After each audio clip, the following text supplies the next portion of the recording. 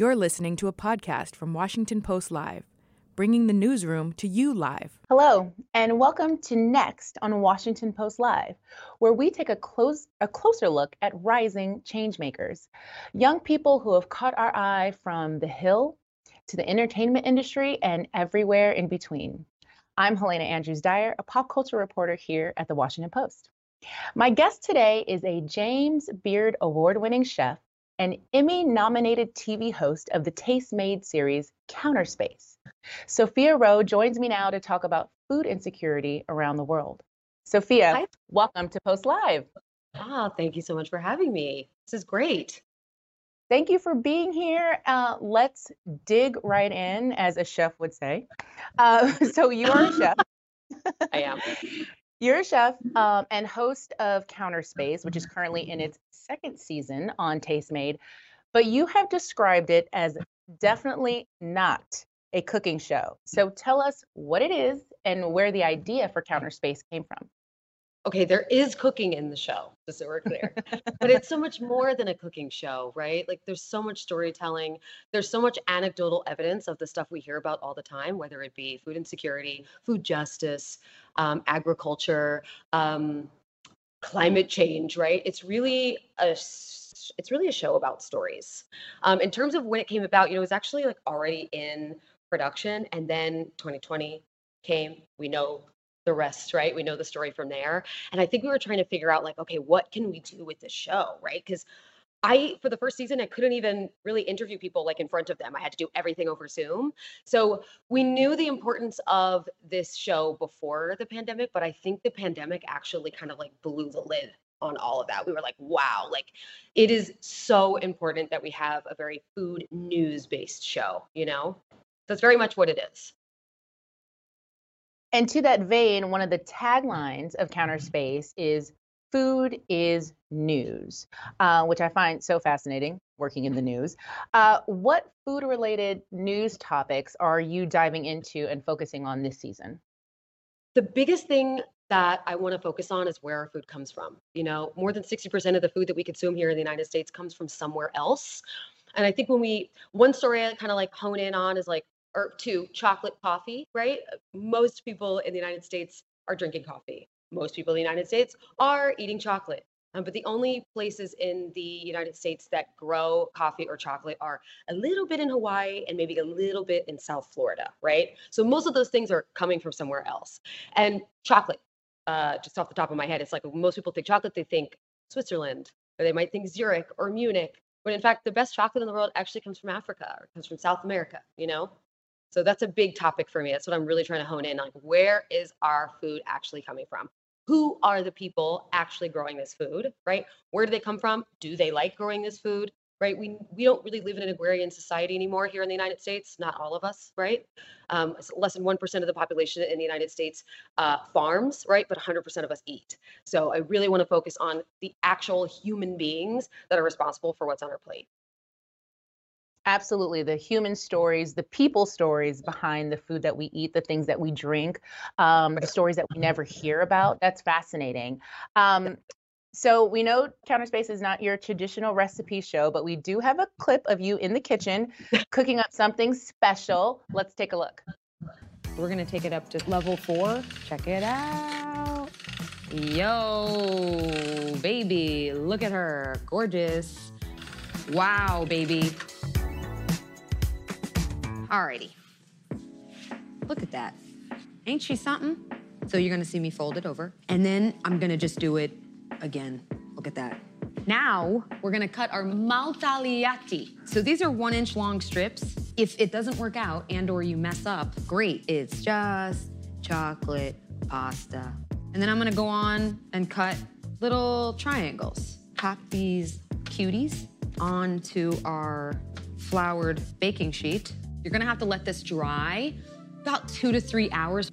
You're going to love it, okay? Stand by. So speaking of chocolate, right? Chocolate and pasta, 2 words that your average home chef wouldn't necessarily put together. What inspired this recipe? Yeah, we really just wanted to take chocolate we wanted to blow your mind a little bit. We just wanted to take it in a completely different direction. I think a lot of times when we think chocolate, we think sweet. Or if we do think savory, we think maybe like a mole sauce or like something sauce related. And I just wanted people to know that, there's a lot of different flavor and there's a lot of different levels to cacao and what you could do with it. So we really just kind of wanted to do something really different. We did that also with the seaweed episode. Seaweed, you think sushi. For us, we were like, let's make semifreddo, let's make ice cream. Like we really wanted to get people to look at the foods that they're eating or consuming just a little bit differently. Plus my style as a cook, like as a chef, is very kind of like fantasy.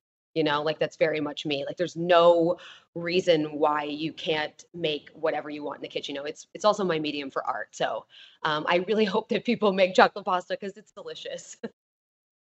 Speaking of fantasy, I believe chocolate pasta is probably a lot of people's fantasy, right? And so now that we know it can be a reality, that is incredible.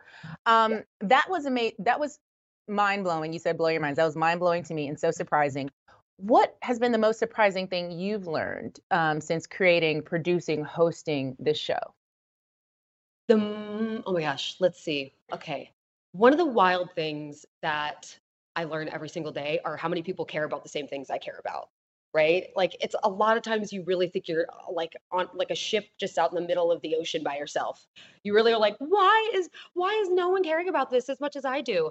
But every time I interview someone or every time I get on the phone with someone or do a pre-interview, whatever, it blows my mind. Like yes, there are a lot of problems, but there are so many solutions, right? And I think the whole like the doom scroll thing, or like us just sitting around talking about how bad things are, there are a lot of people out there sitting around talking about solutions. And that really surprises me every single day. Like, wow, there are so many people out there that are looking at these problems, right? And finding answers to them, whether like really granular or like on a very large scale, they are tackling these things. Like I do believe that climate change, I do believe racial justice, I do believe reform with agriculture. I do believe these things are possible. And it seems as if food and the kitchen table, right? It's that place where all of these things can come together and people can connect in a way that is surprising, would you say? Absolutely. Oh my gosh. What's so insane is I feel like food is actually such a really great starter with any conversation, but especially with a difficult conversation. If you really need to sit down and have a conversation, whether it be, I've heard of it many times, maybe you have a racist relative, right? Or maybe you have a relative who has some different beliefs than you, and you really want to sit down and talk to them, doing that over a meal, amazing. I also feel like if you're dealing with someone who maybe doesn't believe racism still exists, sitting down to talk with them over food. I had this great conversation with Michael Twitty, so amazing storyteller, sort of about the origins of our food and why we eat what we eat, where stereotypes come from. A really great example that I bring up all the time is the stereotype of like Black people and fried chicken, right? That actually comes from somewhere. When enslaved folks were first brought here more than 400 years ago, the only animal they were allowed to own was the guinea hen, right? So a lot of these food origin stories tell a deeper, darker, more sad, more intense story. And I know we want our food origin stories to be really happy because they make us feel good. It's very important for us to understand that these origin stories tell a lot deeper of a story than just about what we're eating, but also where we came from, right? Why we're here, etc. So it's never just about the food, right? It's always something more, something deeper. Yeah. Switching gears a bit, not really. You were the first Black woman nominated for a Daytime Emmy in the culinary category. The first, right? That's a topic that can feel heavy or perhaps not. Tell me what you think about being the first. No, it's very heavy for me. In fact, I still struggle with that. That category has been in existence since before 2012. I'm astounded in a bad way that we, when I just think about, when I think about Black people, when I think about Black women in particular, we exist on every single inhabitable continent. And so to think that I am the first in this category, when I think about Black women and how I mean, Edna Lewis is my hero, like I don't think I'd be a cook if not for her. Incredible Black chef for anyone who doesn't know. Taught Alice Waters how to cook, and Alice Waters would admit that. I don't ever want to be the only Black person nominated for anything ever again. I'll say that, like I'm happy and I'm proud to have that accolade, but I also just felt alone. And not just because of being Black, but also my age, to almost be the youngest as well. It just, there's so much incredible Black talent out there, particularly culinary talent. So I'm hoping that shifts and changes in every category, not just the culinary category moving forward. Absolutely. Kicking the door open, wide open for the folks coming behind you. I love that concept. Going a bit deeper about food and food insecurity, you were in the foster care system as a child and spent time in shelters. How did your perspective impact, how did that experience impact your perspective on hunger and how hunger is discussed in the world? I mean, it's just the language that we use. I could start there. We say terms, right? Like food access, food insecurity, food deserts, food swamps. We gotta just call it hunger because that's what it is. There are people going to bed hungry, right? In one way or another, that's what it is. So I think we, in the United States especially, we kind of treat hunger like it's this temporary emergency. Like people are only hungry for a bit until they're not anymore. It's like, for people that experience hunger as children, if you are under the age of 5 and you experience hunger, you have a 75% more chance of experiencing it as an adult, right? So like this doesn't just go away, like 1 in 7 people do not have enough food to eat in the United States. This is not just like some temporary thing. And I can say that with such passion because I actually experienced it. And I think hunger also, it's just really explaining it to people, like get anecdotal. When we say hunger, we say, I have to decide, do I pay rent or do I buy food for family, right? Like really need to sit down and explain that to people. I also feel like just because you might not be impacted by food insecurity doesn't mean you're not impacted by food insecurity. Do you know what I mean? Because there are you might not experience actual hunger, right? Actually, but you might experience the impact of that in one way or another. At the end of the day, these are systematic and systemic issues that require incredible shifts and not just agriculture and not just how we go about food, right? Not just like, do you get your food from a grocery store or do you get it from the farmer's market or do you actually live on a farm? Like, sure, those are issues, but it's also about distribution. It's also about education. It's also about housing. It's also about healthcare, right? There are so many things tied up into this. So yeah, you might not experience hunger in your life, but you have probably experienced A through Z other things that I mentioned: lack of transportation, lack of childcare, right? Lack of access to healthcare, right? Lack of education, etc. They're all connected systematically. That's incredible, especially, I mean, it's a new way to think about it, especially as you talk about hunger not being a temporary thing, that it being a trauma that doesn't go away, even if you grow up and have all the food, right?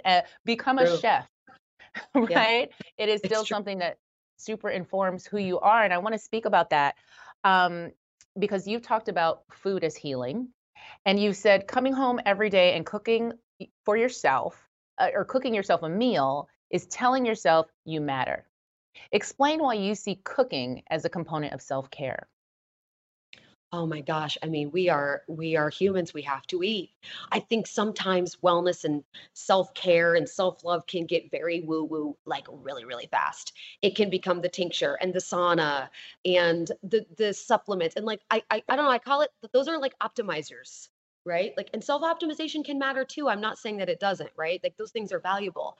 However, when I think about self-care and wellness, I have these very simple pillars, right? Like food, air, water, movement, sunlight, community, purpose. Really simple. Those are like the basics when it comes to wellness for me. And food, I mean, think about what you're saying to yourself when you sit down and eat with yourself. Like I think sometimes we make it really complicated. And I think about what my ancestors and your ancestors and our ancestors did, right? I mean, they would gather food, they would grow food, they would hunt. and they would sit and eat, typically together. I just can't think of anything more natural, and more human to do than make yourself a meal. I really can't. And pivoting slightly to something a little bit more fun, you were recently at Paris Fashion Week, It was. slaying with Dior, and you talked about the fact that food and fashion are sort of like these intertwined disciplines. Tell us where your fashion sense comes from and what your personal style is. Oh my gosh. Okay, well, my personal style, I'm like a disco chic girl. I'm like a disco skater kid. Like if I had to like describe my style, like I want to be comfortable, but I also want to be glam. So like I sort of kind of ride those extremes. Style has always been really important to me, and I just want to say style is really important to every single woman that I know that cooks. And this sort of like idea of like we all need to be in the kitchen wearing the same thing and the same poorly fitting chef coat. Ugh, it's just terrible. I feel like that this is, when you think about being a chef, a lot of times maybe a person might think that white man chef coat. Yes, that certain chef hat and no expression whatsoever because everything needs to go into the food. Very kind of almost kind of clinical in a way, I just want to blow that just completely out of the water. And that is why in counter space, I was like, you know what? I'm going to wear eyeshadow. I'm going to wear wild colors, right? Because that's who I am. Fashion absolutely inspires the way that I cook and how I feel about food. It's an example like it's spring here in New York and it's like flowers, right? How funny. I made flower shaped donuts today. So how That funny, looks so good. isn't it cool? So I'm very much just inspired by what's around me. And I like to sort of like, it's spring, so flowers in my clothes. It's spring, so like I'll make flower donuts. I feel like food is just one of the many mediums for expression. We're all lifetime learners. I don't think it's possible to have a conversation about culture without food. And I find it so interesting that when we talk about fashion or we talk about art, we talk about beauty, that often food is left out of the conversation. Why aren't we seeing more chefs at fashion weeks? Why aren't we seeing more chefs on red carpets? I've scratched my head about that. So I'm happy to kind of start that trend. Like I want to like come on, Marcus Samuelson has incredible style. Lonnie Holiday, incredible style. Like I want to see these people at Fashion Week. So we have learned food is news, food is political, food is healing, food is art, food is Yes. everything. That's Yes. obvious. Yep. This will be one of our last questions. You entered the culinary world more than a decade ago. Good. Tell me about the inclusion efforts you're seeing currently, and what you want to see more of in the future. Okay, well, I want to make it very clear. It has improved so much in just that time period. I've been cooking for 14 years, and it's the only thing I've ever done. So I feel like it's the only thing that I for sure know that I can do is cook. And wow, I mean, it's night and day. I mean, you see women in the kitchen more than ever, and they're not just in the kitchen, right? Because I want to make it clear we've always been here, right? We've always been in the kitchen, but now we're finally being acknowledged for it, right? Especially as Black women or POCs. I see where do I see that we could have some more improvement and just more of what we're already doing, right? I want to see more women getting James Beard Award. I want to see more Indigenous people getting funding for restaurants, right? I want to see more women, Indigenous people, POCs, Black people when it actually comes to like restaurant ownership, restaurant groups. I want to see more of that. I also want to see more Black women in food TV. Like period. I want to see Indigenous people in food TV. I think that the social media of food can seem really like, oh, it's kind of like, there's so much of it, right? But not enough. Not enough. I want to see more women owning alcohol companies. I want to see more Black people owning direct trade, having their like that. Look, that goes into land acquisition, right? Like that goes into like give land back to the people who originally owned it, so that they can have their own flour companies and they can make their own. They have their own mills and they can put their name on their food, right? Instead of selling through larger mechanized companies. The future looks really bright, I think. I actually have like a different view than a lot of doom and gloom people out there. I have direct sort of context right? Because so much about counter spaces storytelling, I know people, specific people that are making a difference and that are not white and they're not men. So I know that it's happening. I just like maybe for it to happen a little faster. So the future is bright, but we need more, And more. faster. Unfortunately, we're going to have to leave it there, but that is a great note to leave it on. Sophia, thank you so much for joining us at Washington Post Live. Of course, this was lovely. Anytime.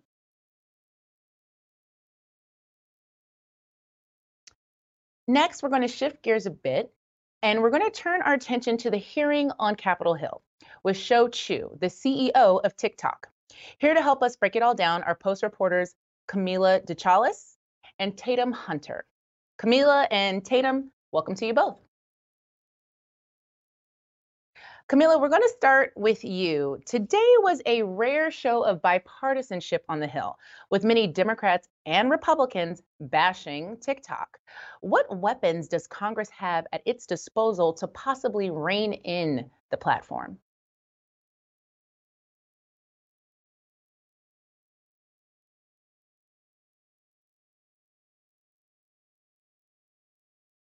Camila, I think we're having a problem with your audio. Okay.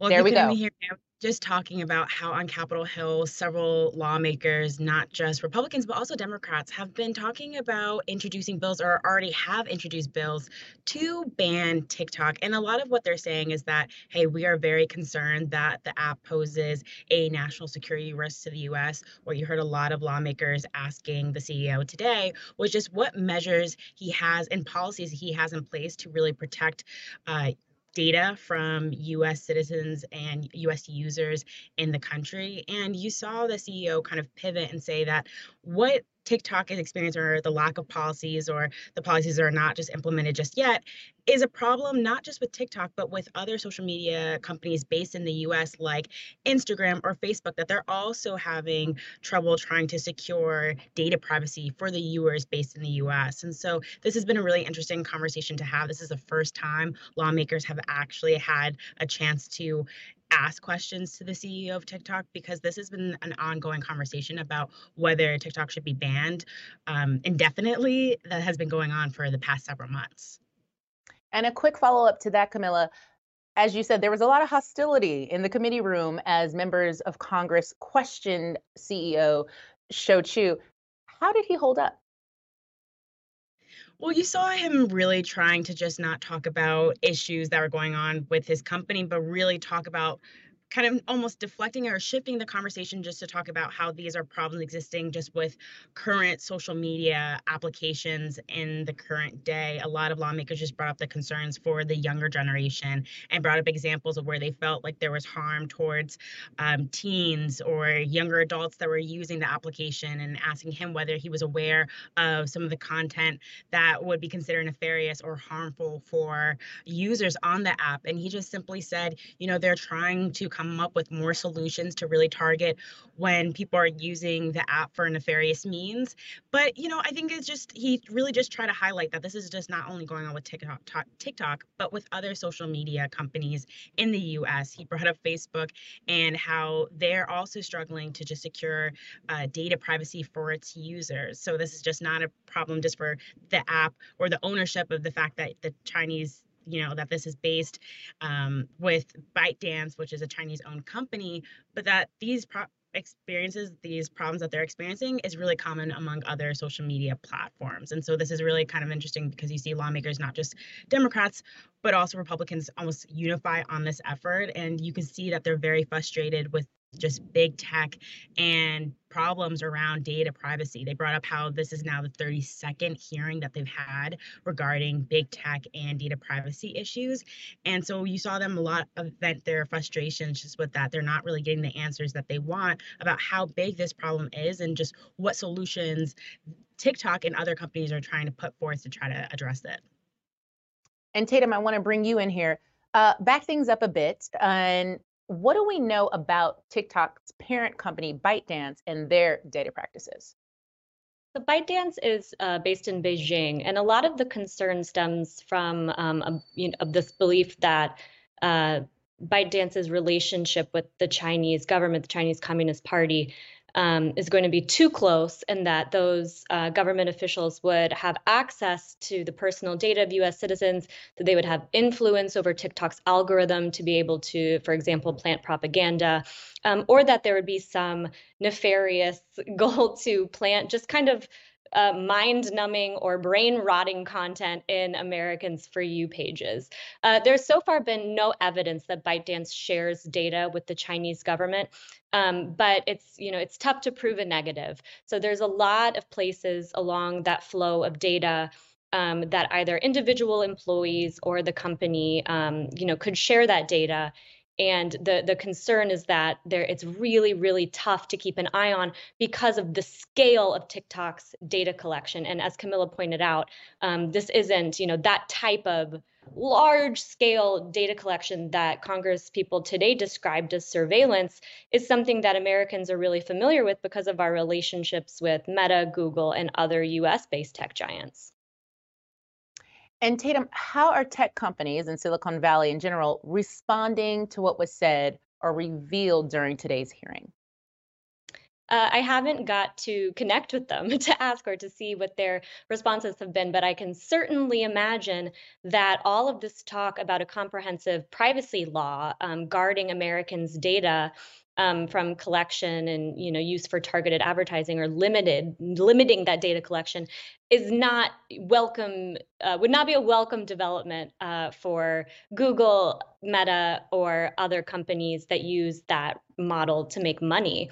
They've lobbied against it, and I think that TikTok becoming a flashpoint is both good because it's like, okay, better them than us, but also bad because if comprehensive privacy legislation gets pushed through, that would, for example, affect these companies' ability to target advertisements to minors.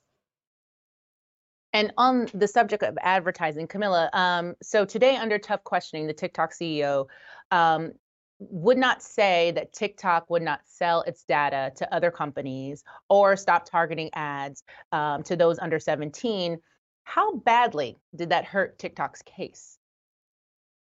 Well, this was something that wasn't surprising, just given that the Biden administration came out last week saying that they would consider implementing a nationwide ban if they did not sell to a US-based company. And they kind of went already on the defensive, saying that they were not interested in doing that, and that was not in their imperative, that they were really going to try to make a stronger case about why they do not pose a national security risk, and really laying out what measures and policies they have in place. You saw a lot of the questioning of lawmakers is them trying to build that connection of how much, there was a question they were asked about how much the CEO of TikTok talks to the CEO of ByteDance, and how if they have regular communication, in which he replied yes. And so they're really trying to understand exactly how forthcoming they are with giving over data, in which he assured that, he was not going to be selling. He doesn't sell at this current moment any data to any data brokers. And so this is something that lawmakers have really gone into a little bit more in depth, asking a lot of questions around revenue, advertisement,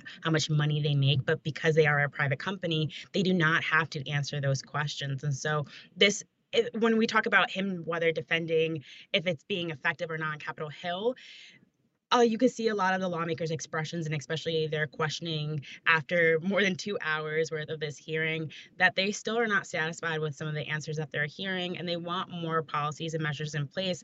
But to Tatum's point about whether there's scrutiny on TikTok more after this hearing or placed on other social media companies, this is something that not only are they going to be galvanizing and talking more about TikTok and whether it is safe for users in the US to keep using, now there's going to be a lot of scrutiny on other US-based social media companies, and if they are also, giving data away and not having a lot of privacy measures when it comes in place on protecting user data.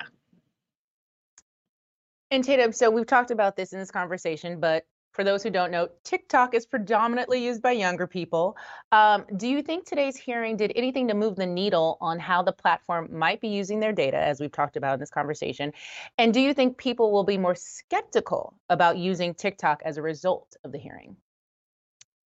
I think that members of Congress on both sides of the aisle are in some ways using the issue of TikTok to display their skepticism of China, their skepticism of big tech, but a lot of the details have got really fuzzy. As Camilla just referenced, TikTok doesn't sell data. It shares data internally to better target ads, and it collects an amount of data and the types of data that some users might find invasive. So I do think that that to the extent that that's made clear to listeners, their skepticism of TikTok would be higher after today. I also, notice a lot of members of Congress not giving Chu the opportunity to respond to their questions, and it seems like today was a real lose-lose situation for him, where he cannot make the promises that they're asking,